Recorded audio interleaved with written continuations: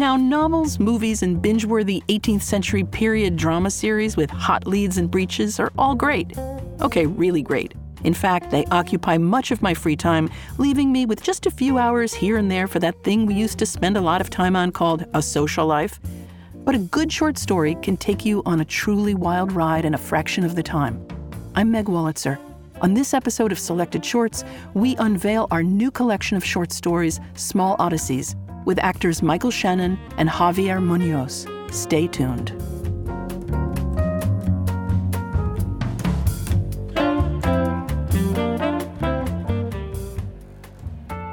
You're listening to Selected Shorts, where our greatest actors transport us through the magic of fiction, one short story at a time. Fans who have listened to Selected Shorts for decades know how dedicated we are to short stories. And after 35 plus years of performances, we've taken our devotion to a new level. That is, for the first time, we helped usher an entire book of new stories into existence all at once. We commissioned 35 favorite writers to create new stories for our very first anthology, titled, what else? Small Odysseys. When the collection was published, shout out to Algonquin Books, we held a day-long celebration of Selected Shorts at our home theater, Symphony Space. During this unprecedented 12-hour show, actors of stage and screen performed each of the 35 new stories. It was an unforgettable day of literature and creativity. But don't take our word for it. Here's Joan Allen, a wonderful actor known for films including Room and Nixon, talking about her experience on that day.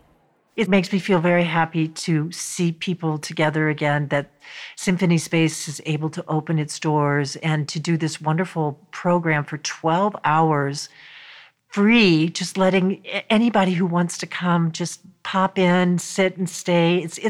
It's very much a part of the spirit that Symphony Space has always been. And so it's very warm and cozy to me to be here and be part of it. That was Joan Allen speaking backstage at Symphony Space. In this hour, we begin to share the stories from Small Odysseys. The authors were free to choose their own subject matter, yet it was interesting to see common themes emerge from the stories that came back to us. Is there, in fact, a collective unconscious, like Carl Jung said? One giant shared ancestral brain? I once taught a creative writing workshop, and on the first day, two people who had never met both brought in short stories in which there was a character named Leo who played the game Connect 4. Interesting, right? Though maybe, upon reflection all these years later, not that interesting. In this hour, we bring you two of the stories from the collection, both of which happen to be about fathers and creativity. In one, a hapless father contemplates marriage while trying to help with his kid's science project, and in the other, a dad rules his own little kingdom while caring for a forlorn son. Let's start with a piece by Susan Perabo. She's the author of novels including The Fall of Lisa Bello and the collection Why They Run the Way They Do. We've enjoyed her clever and conversational tales at our live shows, so we were glad to include this bittersweet story about marriage and science projects in our Small Odysseys collection. Perabo and our reader Michael Shannon perfectly capture parents' zero-hour anxiety and over-involvement. But then the story tries its own ingenious experiment, definitively proving that something kind of sweet and familiar and funny can also be moving and profound. Performing it, an actor known for intense roles in films such as Revolutionary Road and Take Shelter. Here's Michael Shannon with Susan Parabo's The Project.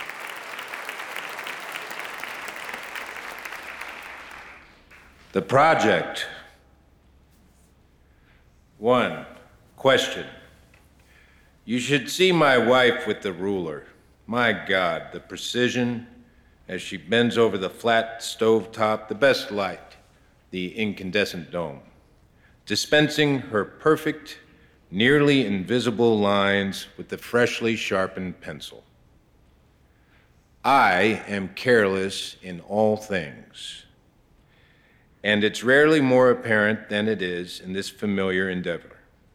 The kids in bed, the trifold board still nearly a blank canvas, the lies told to each other about how it's mostly our daughter's work, how we're just doing the brainless part, the presentation, measuring, cutting, gluing, assembling her findings in a way that approximates how an above-average fifth grader might do things.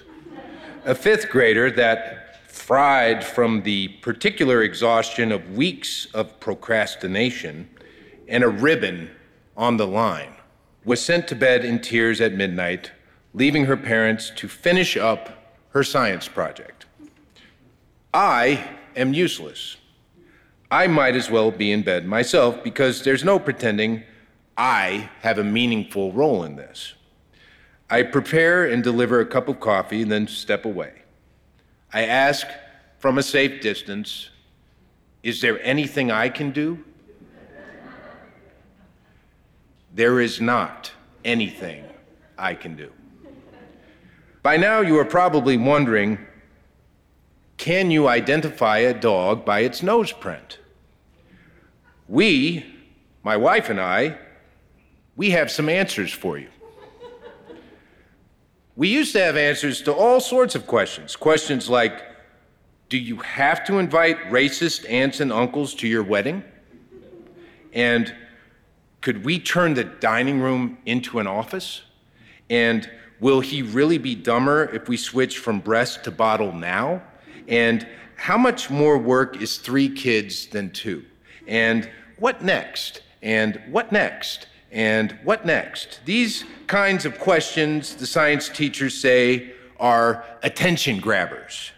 Seize your audience with a question, something they didn't know, then hit them with the hypothesis. 2, hypothesis. The scissors, too. You should see her with the scissors.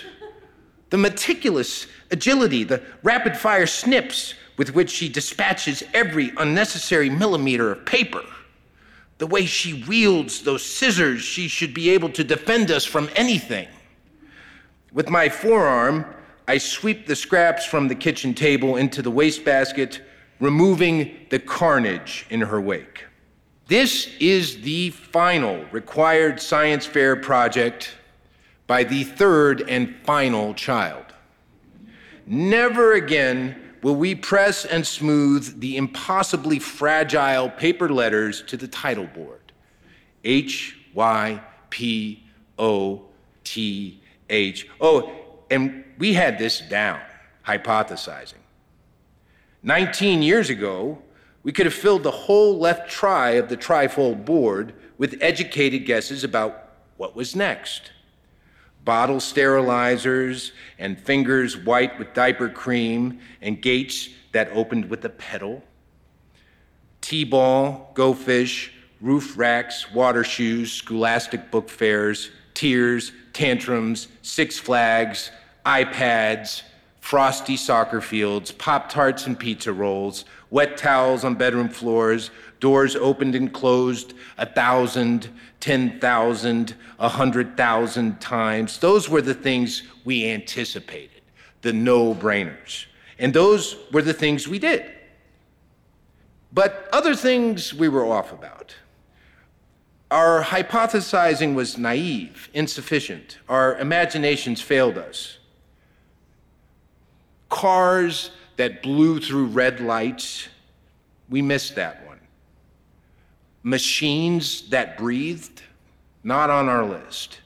Lionel Messi from his poster over our older son's bed, gazing down on a web of tubes and wires, bills passed across a kitchen table, glanced at, passed back. Parents awake in beds, listening for trouble. Children awake in bed, listening for parents. Dogs in the hall, their noses always twitching, no longer knowing morning from night. We didn't guess any of those. Can you identify a dog by its nose print? Is every canine nose as unique as a fingerprint? Its thin lines, its deep grooves, the measurements and shape of its nostrils. Can a dog owner, having studied his or her dog's nose, identify it from a dog nose lineup? Our daughter, her choice of project months ago, driven entirely by the opportunity to spend more time with dogs and less time with people, hopes aloft, hypothesized, yes. 3, research. There are 13 dogs in the study. Our 2 dogs, plus friends' dogs, plus neighbors' dogs, plus one dog my daughter and I met at the park with its newly married owners. "Can I take a picture of your dog's nose?" my daughter had asked them. Who could refuse? Down on her knees, her phone an inch from this lab mix's face, I'd suddenly become aware of my own recklessness. I knew nothing of this dog's temperament. These strangers' dog could take a finger clean off my child before anyone had a chance to react. I was always a moment too late with this kind of awareness in situations large and small, another illustration of my ineptitude. But the dog was cooperative, curious, sniffed her phone, smudged the screen. My daughter laughed, wiped the screen with her shirt, and scooted back a few inches so the nose wouldn't be blurry in the photo. We walked away unscathed. Tragedy averted. Every day, without a tragedy, was tragedy averted. "Whose dog is this?" my wife says now, placing each picture with excruciating care onto the board in preparation for gluing. Each dog is represented by two photos, a headshot and a close-up of the nose. "Woman from work," I say. "He's cute," she says. Sometimes at night, when our oldest son makes a certain kind of sound, I follow her into his room, try to help. She knows what each sound means. Just like when they were infants, she tends to him as I stand in the doorway. In the dark, I hardly recognize her. She could be any woman, any nurse, any caregiver. "Anything I can do?" I always ask. There is not anything I can do. In the overnight hours, time exists loosely. Years, even decades, huddle into one another. 10 minutes ago, babies were gazing curiously at me through the bars of their cribs. And now there's a boy who should be in 11th grade, and a sullen boy in 8th grade, and an anxious girl in 5th grade. Yes, 5th grade. I ground myself. Tomorrow we'll take this unwieldy investigation to the elementary school cafeteria and set it up between the tape on the long table, and some poor bastard will spend his Friday night looking at 200 trifold boards. We'll pause before our progeny, inspect the glossy photos, the moist noses of Ruby and Watson and Rosebud and Stranger Dog, evaluate our conclusions one final time, and for reasons none of us will ever understand, give our work first prize. Or the soul-crushing honorable mention. 4, results. The glue stick, too. Once working on the first project with the oldest boy, the boy whose calves my wife now rubs every night with barrier ointment, I tried to take charge of the glue stick. And within seconds, there was glue everywhere. My fingers stuck to every letter, every bit of evidence battered and torn with glue. The project so mangled, I was sent in the middle of the night to the 24-hour Walmart, where other desperate parents stood in front of trifold boards. No more white left, no red, no sunny yellow, only black. Other parents, losers with dead eyes and capable spouses at home, gazed despondently alongside.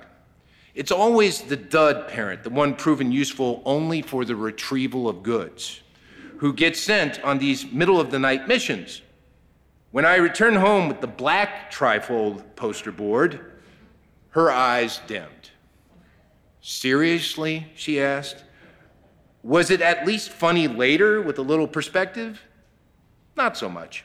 I have never since touched the ruler or the scissors or the glue stick, and for the best evidence of our collaborations, the children sleeping upstairs, 3 incomplete projects no longer ours to finish. The teamwork now is a weary march and feels mostly for show. I am the retriever of goods, and she puts the goods to use. I bring home the barrier ointment, and she applies it. I stop at the medical supply store for the catheter bags, and she attaches them. Sometimes as she works with him, on him, his eyes land on me. And I want to say, you can't tell right now, but I am part of this effort. I feel like we hardly know each other anymore, my wife and I.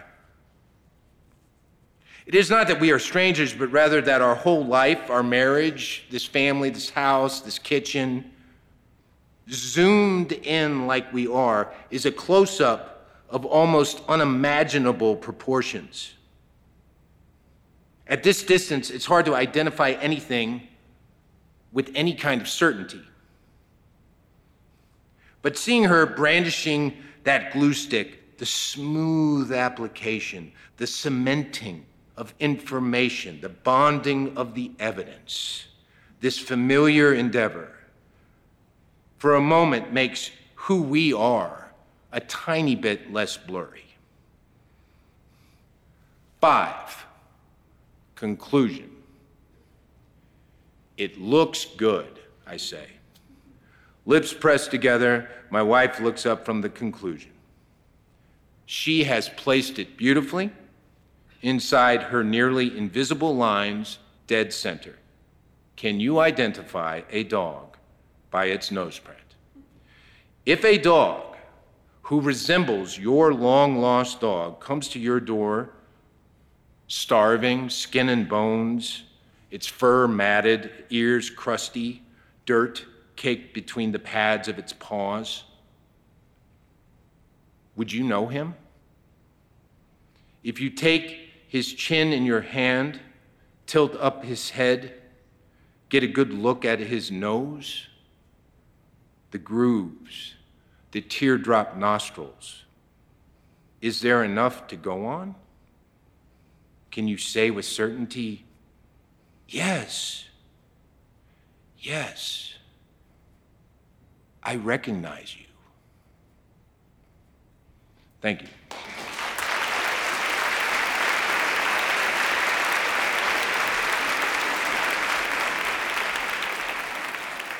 That was The Project by Susan Perabo, read by Michael Shannon.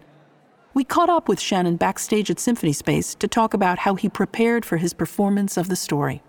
First, I just read it silently a few times, and then I started saying it out loud.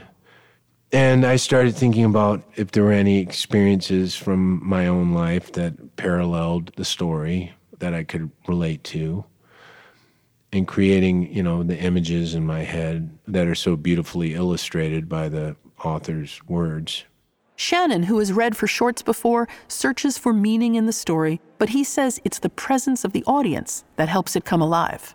There's a lot of musicality to it, and in a way it's very improvisational. It's not like I figure out how I'm going to say something before I go on stage. I just kind of get swept up in the moment. The audience supplies a certain amount of inspiration themselves. You can kind of feel it in the room, whether the story's coming to life or not, whether it's registering with people.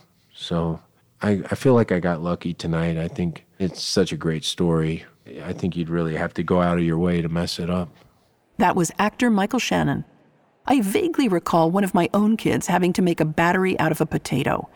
It was the night before the science fair, and we were all as agitated as Elizabeth Holmes at Theranos, because, like her invention, ours wasn't working either. I tried to figure out if it was ethical for me, a parent, to cut a hole in my child's potato and secretly bury 2 double A's inside. Luckily, I decided it was not. And also luckily, I did not wind up being tried and found guilty of wire fraud or potato fraud. When we return, a bakery truck delivers doughnuts and hope to kids in Southern California. I'm Meg Wolitzer. You're listening to Selected Shorts, recorded live in performance at Symphony Space in New York City and at other venues nationwide.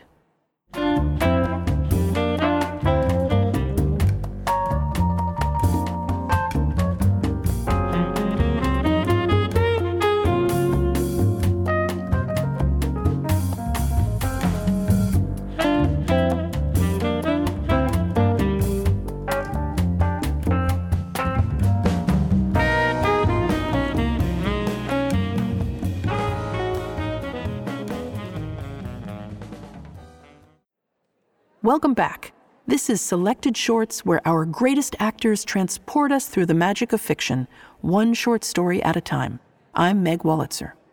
In this show, we hear the first stories from Selected Shorts' first ever anthology, Small Odysseys. In case you've just tuned in, you missed a great one about a helpless husband delivered with dramatic precision by the actor Michael Shannon. Catching up is easy. If you head to selectedshorts.org and click the subscribe button, you'll find a link to your favorite podcasting platform. While you're there, please let us know what you think of the stories in Small Odysseys and which writers you'd like to see in our next anthology. The next piece we'll hear is by the writer Luis Alberto Urrea. He's a prolific writer with a great short story collection, The Water Museum, and novels including Into the Beautiful North. This story, inspired by elements of Urrea's own childhood, is about a father who carves out his own little kingdom in the barrios of San Diego after his wife is forced to return to Mexico. This story has so many things going on at once. It's a deeply appealing and energetic childhood reminiscence, and it's about loss. I don't think I'm giving too much away if I also say there are pastries in it. Reading it is Javier Munoz, who has starred in Hamilton and In the Heights on Broadway. Now here's King of Bread by Luis Alberto Urrea.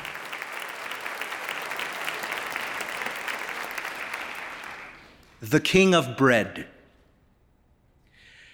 Papa reached back to grab me in the back seat when that car ran the red light on Wabash and plowed into us. We spun out on two wheels and slammed into a street sign. The old man steered with his left hand and held me with his right as I lifted off.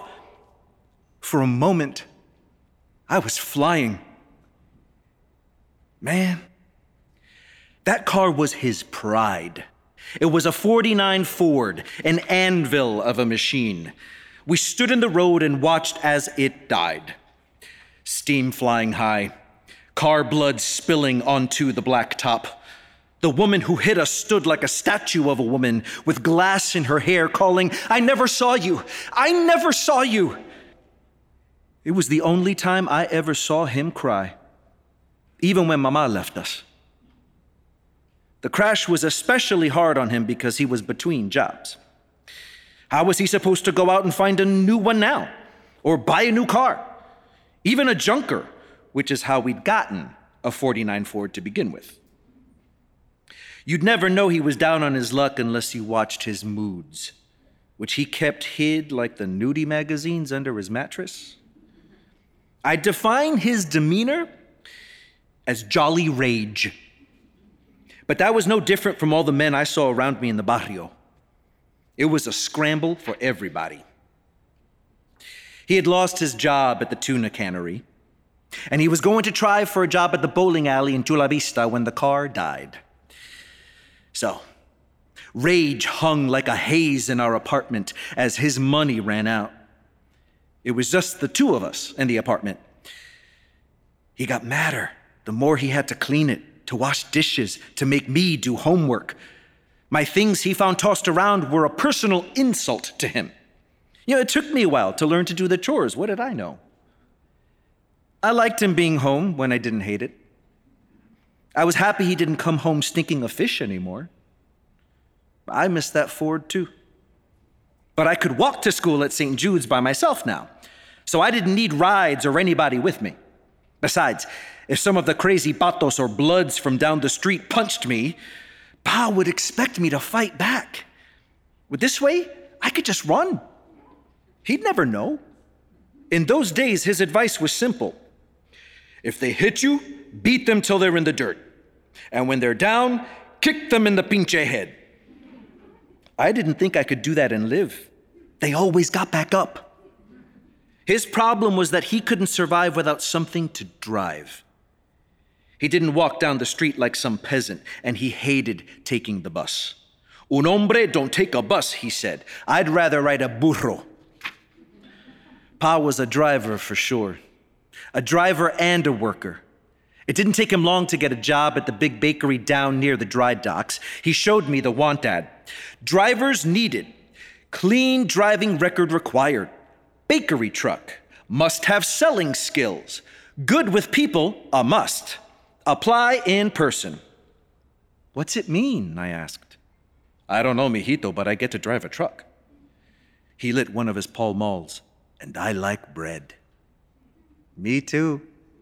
"Pues, it's perfect then." He did that Mexican one-shoulder shrug while tipping his head thing, hung out his lower lip, closed his eyes, raised his eyebrows, as if he was acknowledging the mysteries of the universe and also suggesting that no one with any sense would turn down a shot at a job that included a truck and bread. People who try to learn Spanish don't know that half of it is silent. They never seem quite right when they speak because they don't use their faces and hands and shoulders and lips enough.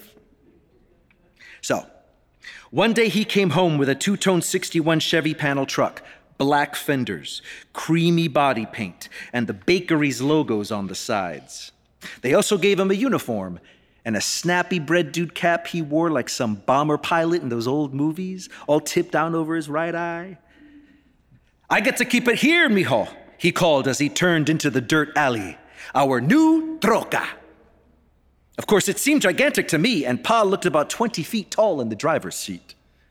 Then he confided, as if it was a dirty secret, "It's a loner." He squinched his nose a little, like the admission had a bit of stink on it. You know what I was saying about Mexican Spanish? Well, he was showing the expression for his favorite old-school word, stink, which is fuchi. If you said it with enough verve, you couldn't help but make that monkey face. So if you made that monkey face, you really didn't have to say the word out loud at all. But all your paisanos would know exactly what you hadn't just said. The back of the truck had two doors that opened on wooden drawers he'd fill every morning at the bakery. Bread, doughnuts, cookies, maybe a pie or two. If the moms on his route ordered one in advance, he could bring them a birthday cake. There were paper bags and wax paper sheets back there for picking up the stuff and handing it over. Pa wore a silver changemaker on his belt with tubes full of pennies, dimes, nickels, and quarters, and he'd work a toggle to count them out. He had a zipper pouch for dollar bills, but the ladies on his route didn't often have paper money. Some wrote checks, some had welfare cheats. Pa actually took IOUs from many moms, which was to be his downfall. If the bakery really wanted to make money, he liked to say, they should have loaded the trucks with tortillas and pan dulce. Conchas, he said, and those gingerbread pig cookies nobody really liked but ate because Grandma dunked them in coffee. When I buy this troca, he said, I'm going to paint our names on the door, Garcia y Garcia. I'll leave it to you, so you will have a business. Even in 4th grade, I didn't want to drive a bread truck. I wanted to turn blonde and be Steve McQueen. Me and you, mijo. It's just me and you. We'd been alone since Mama left us. It happened when I got the chicken pops. That's what all of us kids called it. We thought it was because you had these red things pop out all over. Made sense to us. We were always decoding the stuff everybody said. I feel guilty about it to this day. Mama. I could have not caught it. I could have not touched whoever was sick playing foursquare on the blacktop playground. I mean, most of the homies got the pops, though. It was going through the school like a flood. Ma kept me home when it turned all polka dot. Pa did not approve of any of that in any way. Un hombre, you know, doesn't stay in bed. He don't be sick. Hey, I didn't mind. I had my Mad magazines and my Batman comics. Ma let me eat strawberry ice cream as if I had the tonsils, even though Pa yelled a lot about me getting fat. I got to stay in the sack as long as I wanted. I could watch game shows and Mike Douglas on our TV. That sounded great to me. But nobody told me how the little red pops would itch and break when you scratched them, so it wasn't that much fun after all. Ma's usual cure for all ills, vapor rub, didn't work on my pops. So she went out, walked down the long block to the corner store to get baking soda or something. She was going to soak me in it. But the immigration guys got her. You think this is a modern thing, a Make America Great Again thing, but they were hunting what they called wetbacks the whole time. I wanted to tell somebody she was my mother and she didn't have a wetback. I didn't even know what a wetback meant. Was it a woman thing? Were these men searching for all women with leaky backs or just Mexican mothers? Was it me? Had I made her back wet by being born? I was pretty sure it was that. Because Pa's back was dry, and my back was dry. And I didn't know anything about papers. I would have thought they were something like dog tags. You know, the dog catchers came to the apartments and dragged away skinny dogs. I hated those days. My mama was not a dog. Did she get put in a big truck like by mama catchers?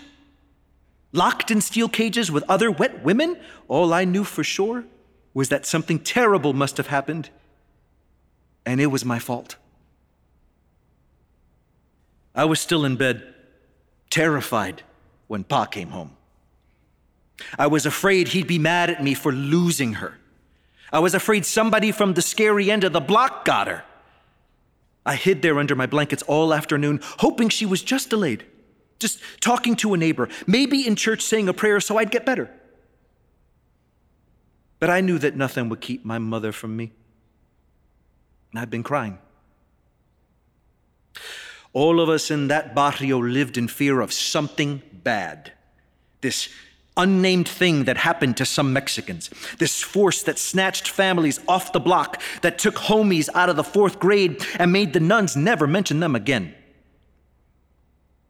I thought it was something like the monsters on Mona Lisa's science fiction show on Saturdays. Something like the giant crab monsters that pinched off people's heads and ate them and then could think and talk like humans. I thought the monsters were eating my mother to learn Spanish so they could hypnotize us into coming outside so they could feed again. I promise you, there are kids today that think something like that. They're thinking it tonight. Only they're thinking something even worse is happening to their moms in the dark because the world has become what it is. Pa had that fish stink on him when he stormed in, and he was yelling. He was throwing things around as if Mom might be hiding behind the old couch. He grabbed me up by the collar of my pajamas and ordered me to stop crying. He kicked open the back door, and I heard him running down the street, calling her name, and I cried harder because I thought he would be eaten too. And I would be left forever in that apartment waiting for the monsters to come for me, calling my name in my parents' voices. But nothing happened at all. It was all silence after that week. Life went on. Ma was back home in Mexico.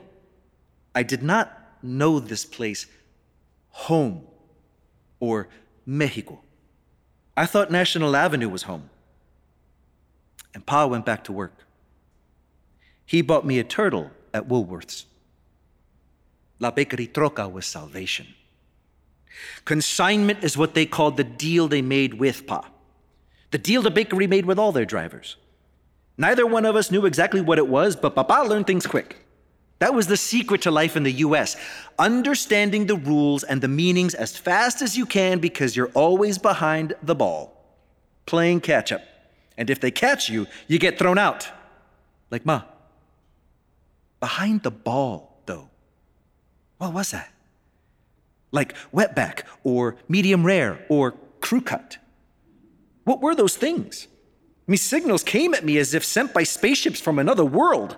I spent my boyhood needing a decoder ring. So Pa went to his bank and took out some of the cannery money he'd stashed away and bought the stuff to fill his truck's drawers. The bakery sold it to him at a fair rate, cheaper than it would have been in stores. And they had a chart of prices he could charge, which were a little more than the store. They paid him an added minimum fee for his hours behind the wheel, though fuel was on him, and he could work as many hours as he needed, but after a full 8 hours, his salary ended, and the rest was all on the profit margin from the drawers. Now, he was supposed to maintain a bargain drawer for day-olds, but like many drivers, he sometimes kept things that could still pass as fresh in his main drawers. 30, 40 extra cents per order at every stop could add up after a good week. He inherited the route from a guy who died of Irish whiskey, Pa said. Pa himself never drank after the mama catchers took her, aside from his small glass of Thunderbird every night. He had learned pretty quick that nobody was going to run into the street to buy muffins after dark, not in our neighborhood anyway. So he always came home in time for Cronkite. Mrs. Cota, the babysitter, went back across the alley to her house. Pa paid her in bread and cookies. He and I ate TV dinners and watched the news. And he had his one drink and a bowl of fritos and cashews. It's kind of what we did in place of church. And every week, he sent an envelope to Mama back home. I read somewhere that all fathers are mysteries to their children until they die, and then become greater mysteries because they can never then be solved. You just wonder. Forever. I think kids fear their fathers. I didn't dare make mine angry. Not because he'd hurt me, but because he'd leave. He got only one letter from Ma in the year after she left. One letter I knew of. He never talked about it. But that night, he stayed out till morning. I was afraid he'd gone to that home place to be with her again. Once, when the phone rang, I grabbed it. All I could hear were crackles. There seemed to be a distant voice, a small voice I couldn't really hear. "Mama!" I cried. "Mama! Mama!" The little crackling voice talked on, and then the line went dead. So, I made it my job to be the best no-crying son I could. Pa went to work every morning, and so did I. I was a bad student, but I never missed class. The kids laughed at me because my dad was the donut guy in the stupid truck, and I was embarrassed by him all of a sudden. I resolved to be useful and uncomplaining. I never asked again for a comic or a toy. I crept out of my room as silently as possible on Saturdays to sit too close to the almost silent TV and watch Bugs and Daffy and the Stooges as Pa's snores rattled the walls. I had a plan to get a paper route when I was older. Maybe old enough so the bad dudes down the block wouldn't hit me. Earn some extra money for Pa. But I'd need a bike. I was trying to figure that part out. I even helped him with his work. For example, our unit was at the end of the apartment block, one of 4, on the bottom floor of the dirt alley that snaked downhill from National. The garage was around the corner, down by Reverend Jones's wild backyard. It stood empty since the Ford was murdered, so Pa put his bread truck in there every night. It was his Fort Knox of doughnuts. He'd call me every afternoon from a payphone around 5. "Ready, mijo," he'd say. "Si, Pa. Meet me outside in half an hour." I'd be standing outside our back door. It was a great place. The sun hit it in the afternoon, and when it rained, the old wood porch was like my boat as the alley turned to a muddy river. I'd never been in a boat. So anyway, I'd stand there and wait. And I'd hear him before I saw him. If you were around town in those days, you will remember the bread truck's whistle. It was as cool as the ice cream man's jingly music. How the bread trucks had the train whistle on the roof. Pa would pull his lanyard twice as the bakery signal. Woot, woot, everybody would come running. He'd pull up in his cloud of cigarette smoke, and I'd step up on the running board. He'd hang his arm out and wrap it around me, pull me tight to the warm metal of the door. The smell of all those bakery goods came out with the smoke. His arm seemed impossible, huge, muscle carved of wood, and it was covered in wiry hairs. His bones could have been stone. and he'd roll down the alley slow as a snail, idling, really. But I hooted and hollered as if we were speeding around a racetrack. He'd swing it around the corner, and I'd jump off with the key to the padlock in my hand. I'd unlock it and yank up the garage door, and Pa would drive in saying, "That's my boy, all right." Or even better, "Míralo." That one-word Mexican exhortation to just take a look at this kid. Isn't he amazing? My secret knowledge of his great mystery was simple. He wasn't as tough as he needed the world to think he was. I knew that inside the brutally efficient driver's cab, there was a spider web under the dash, right beside the long ratchet of the pull brake. He would never let me bother that spider. In his customized English, he called it El Spider. It was his mascot, he said. It brought him luck. He talked to it as he drove around all day. It never occurred to me that he might be lonely. And he never missed the ritual we had created, no matter how beat he was, and he was beat all right. Some days he was gray. He was 100 years old. His back hurt. I knew he wore some kind of girdle thing to hold it together. He wore copper magnet bracelets because the healer ladies in the barrio told him they pulled bad vibrations out of his body. He sat on a woven mat with springs in it. He ate Tums like candies. He smelled like sweat and yeast. But he limped to the back of the truck and swung open the doors and pulled out the bottom goodie drawer and said, "I wonder if I have any spare stuff I can offer you, mijo." I was all about the donuts. "Glazed donuts are the best donuts," he'd say. "The gringos invented them." "Chocolate. Chocolate's for girls. Men eat glazed." "You told me Aztecs invented chocolate." "Yeah, but you got to cut out some cabron's heart to eat Aztec donuts." "Dad," he'd take up his wax square paper and pick one chocolate and one glazed. "Dinner first," he always said. But most days, we ate them before we got through the back door. It was the year after they took Ma that I broke. It was all the way into 5th grade. I had a two-way crush on redhead Marlene and her friend Roxanne. I wanted to be Captain Kirk that year. Some of the boys that used to beat me up now had a baseball game going behind the school.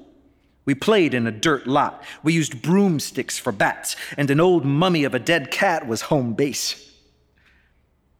But I missed my mom so hard. It gave me headaches and a sore throat that didn't feel like a cold, but like I got punched there. I cried into my pillow at night and imagined Marlene would beam me up and take me on an adventure on a strange planet, probably Pegasus. I was pretty sure Pegasus lived there. On the anniversary of her taking, I couldn't go to school. I didn't care if he punished me. I couldn't even take off my pajamas.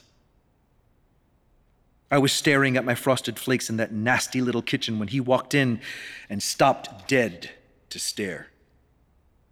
He was wearing slacks. First thing, and he had slacks on. He never owned a pair of shorts or jeans.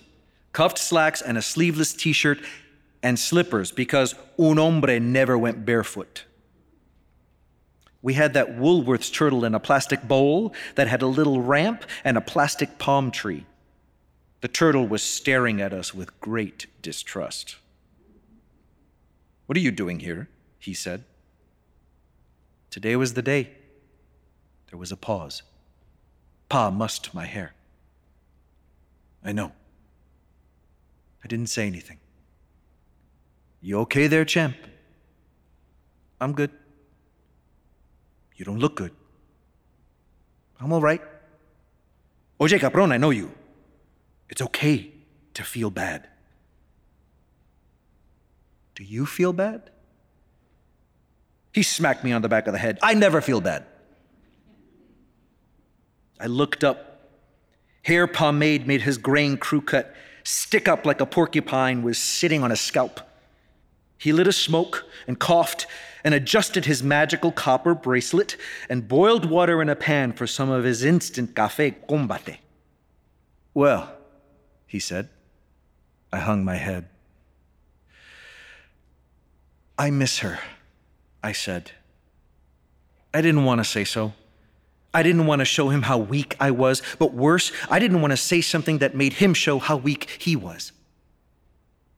His spoon in his cup made a meditative think-a sound as he stirred in his instant. "Yeah," he said, and walked out of the kitchen.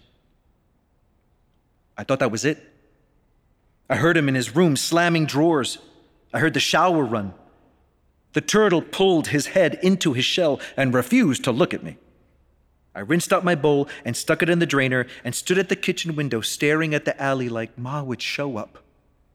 And I kept thinking that I wanted to tell Marlene and Roxanne all about it. And that thought made me feel sadder. And when Pa came back into the kitchen, he was all dressed up in his bread truck uniform. He was even wearing his black ripple-sole work shoes. I knew he hated them. They hurt his feet and turned them paper white, made his toes peel. "You ready?" he said. "Ready for what, Papa?" "Work, mijo. We going to work." "For reals?" "Stop talking like a pachuco," he said. "You can't just stay home from school and watch TV all day. I need you on the truck. I'm going to need you to pull the string for the train whistles today." He winked and opened the back door. I didn't know the world was so big. It had pretty much been the walk to and from school, the alley, some car trips to stores like Kresge's down National, which we had been going to that day, when the Ford got smashed. Ma, who did take the bus, took me to the zoo one time. Took me to downtown, where we walked all day looking at the boats down on the harbor. And one time, Pa took me to a bowling alley, and we went to the Big Sky Drive-In when we had the car. He liked cowboy movies. But today, Pa was some kind of astronaut in his Spider truck, roaming in and out of neighborhoods I had never seen and never dared imagine. We rolled down to National City and into Chula Vista, into Pinoy Town, and all the way out to Lemon Grove. He had an AM radio in there, and it was all Phil Rizzuto yapping about sports, and the old redhead, Arthur Godfrey, mumbling with people about things I didn't care about. There was no way Pa was going to tune it to KCBQ because he was never going to allow the Beatles in his troca. Los Beatles, he called them in his transitional Spanglish. What kind of men, he'd mutter if their songs ever came on the radio. What kind of men? I stared out the window at apartments sadder than ours, and little pale houses with hedges and humpbacked cars and bikes. I was counting bikes. "Sit on the dollar pouch so nobody steals it," he said. Our first stop was in a block of run-down apartments with couches on the dead lawns and a dead car with its trunk open left abandoned at the curb. Pa leaned away from the wheel as he braked. "Pull," he said. I leaned across the barrel of his chest and grabbed the dangling lanyard. 2 tugs, just 2. I did it. We were a cartoon choo-choo for one moment. Woot, woot! He set the parking brake and turned off the engine and said, "Hang on to my dollars." He hopped out.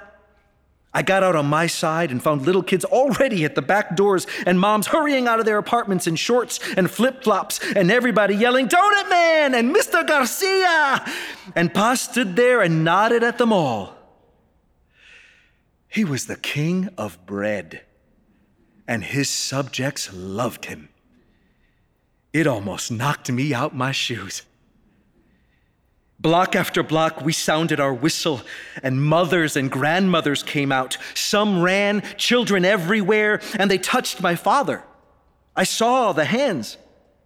Women touched him carefully as if he might evaporate if they grabbed too hard. And children roughed him up, tugging at him, leaned on his hips and craned to see in the sweet drawers and yelled, "Give me a donut, mister, give me a cookie, I want some pie." Brown kids and black kids and white kids all together like we weren't supposed to stay on our own blocks.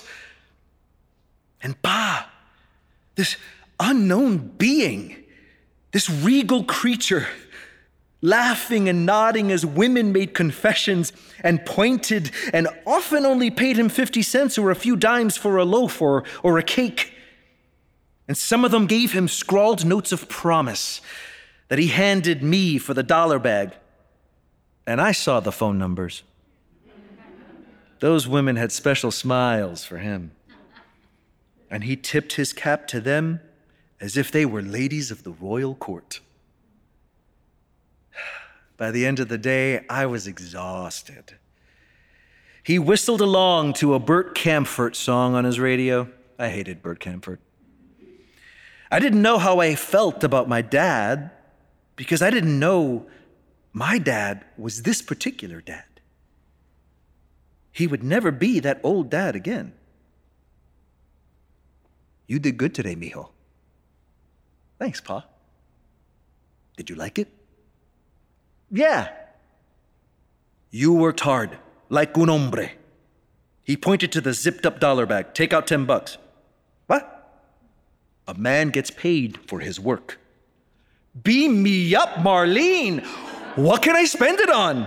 He did the shrug, both shoulders this time. He didn't close his eyes because he was driving, but he hung out his lip and tipped his head. "Up to you, big man," he said.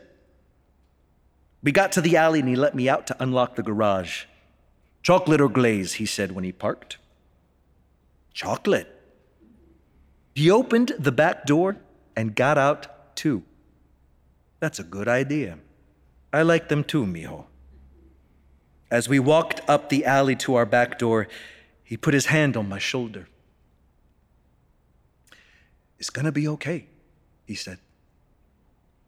"Todo bueno." He got out his key and unlocked the door and stopped me before I went in.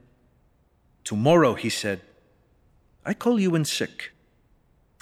I think we need to go to the zoo. I never been. I know your mama took you there one time, yeah? I don't want to get lost. Will you show me the way?" And we closed the door and locked it and put 2 turkey and gravy dinners in the oven. And he gave me a sip of his Thunderbird. All those IOUs, most of them could never be paid. It would force him out of business in a year. He'd finally get to that bowling alley he wanted to work at, cleaning toilets. I watched him fall asleep in his chair. And I took the lit cigarette out from between his fingers and sat at his feet, hoping our phone would ring just one more time.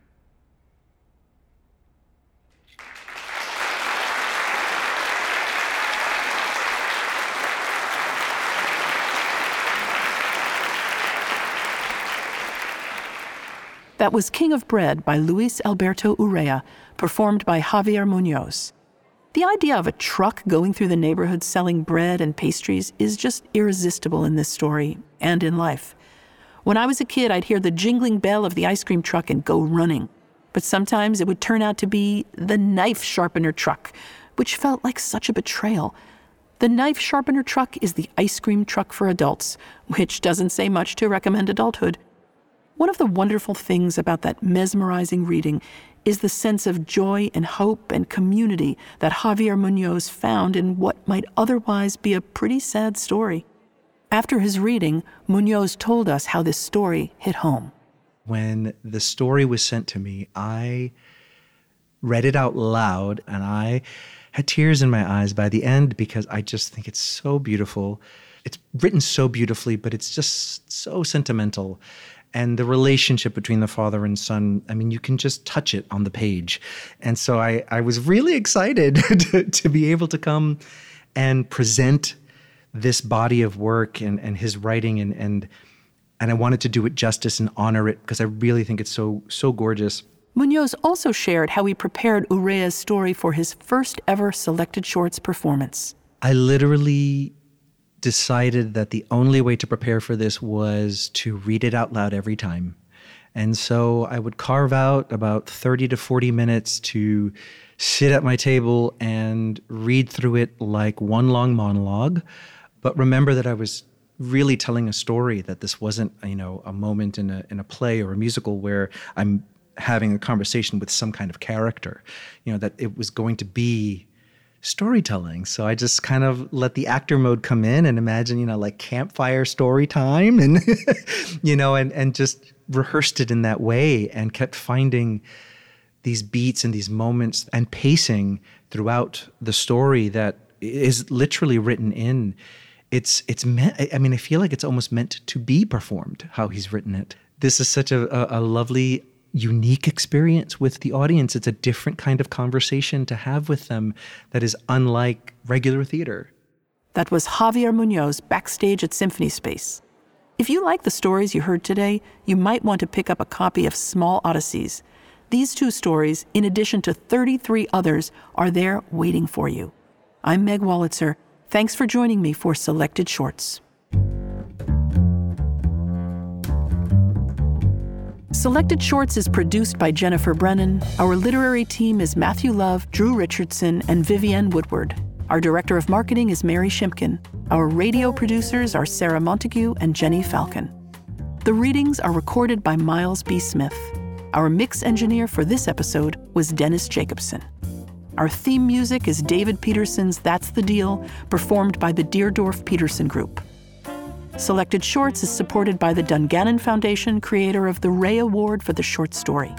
Support is also provided by the NYC-19 Response and Impact Fund in the New York Community Trust, the Howard Gilman Foundation, the Schubert Foundation, the Sharina Endowment Fund, the Blanchette Hooker Rockefeller Fund, the Achilles and Bodman Foundation, the Henry Nias Foundation, the Fan Fox and Leslie R. Samuels Foundation, the Michael Tuck Foundation, the Vida Foundation, the Axe Houghton Foundation, the Lemberg Foundation, and the Grodzins Fund. Selected Shorts is made possible by the National Endowment for the Arts and with public funds from the New York State Council on the Arts with the support of Governor Kathy Hochul and the New York State Legislature. Additional support is provided by the Isaiah Sheffer Fund for New Initiatives. Symphony Space thanks our generous supporters, including our board of directors, producer circle, and members who make our programs possible with their annual support. Selected Shorts is produced and distributed by Symphony Space.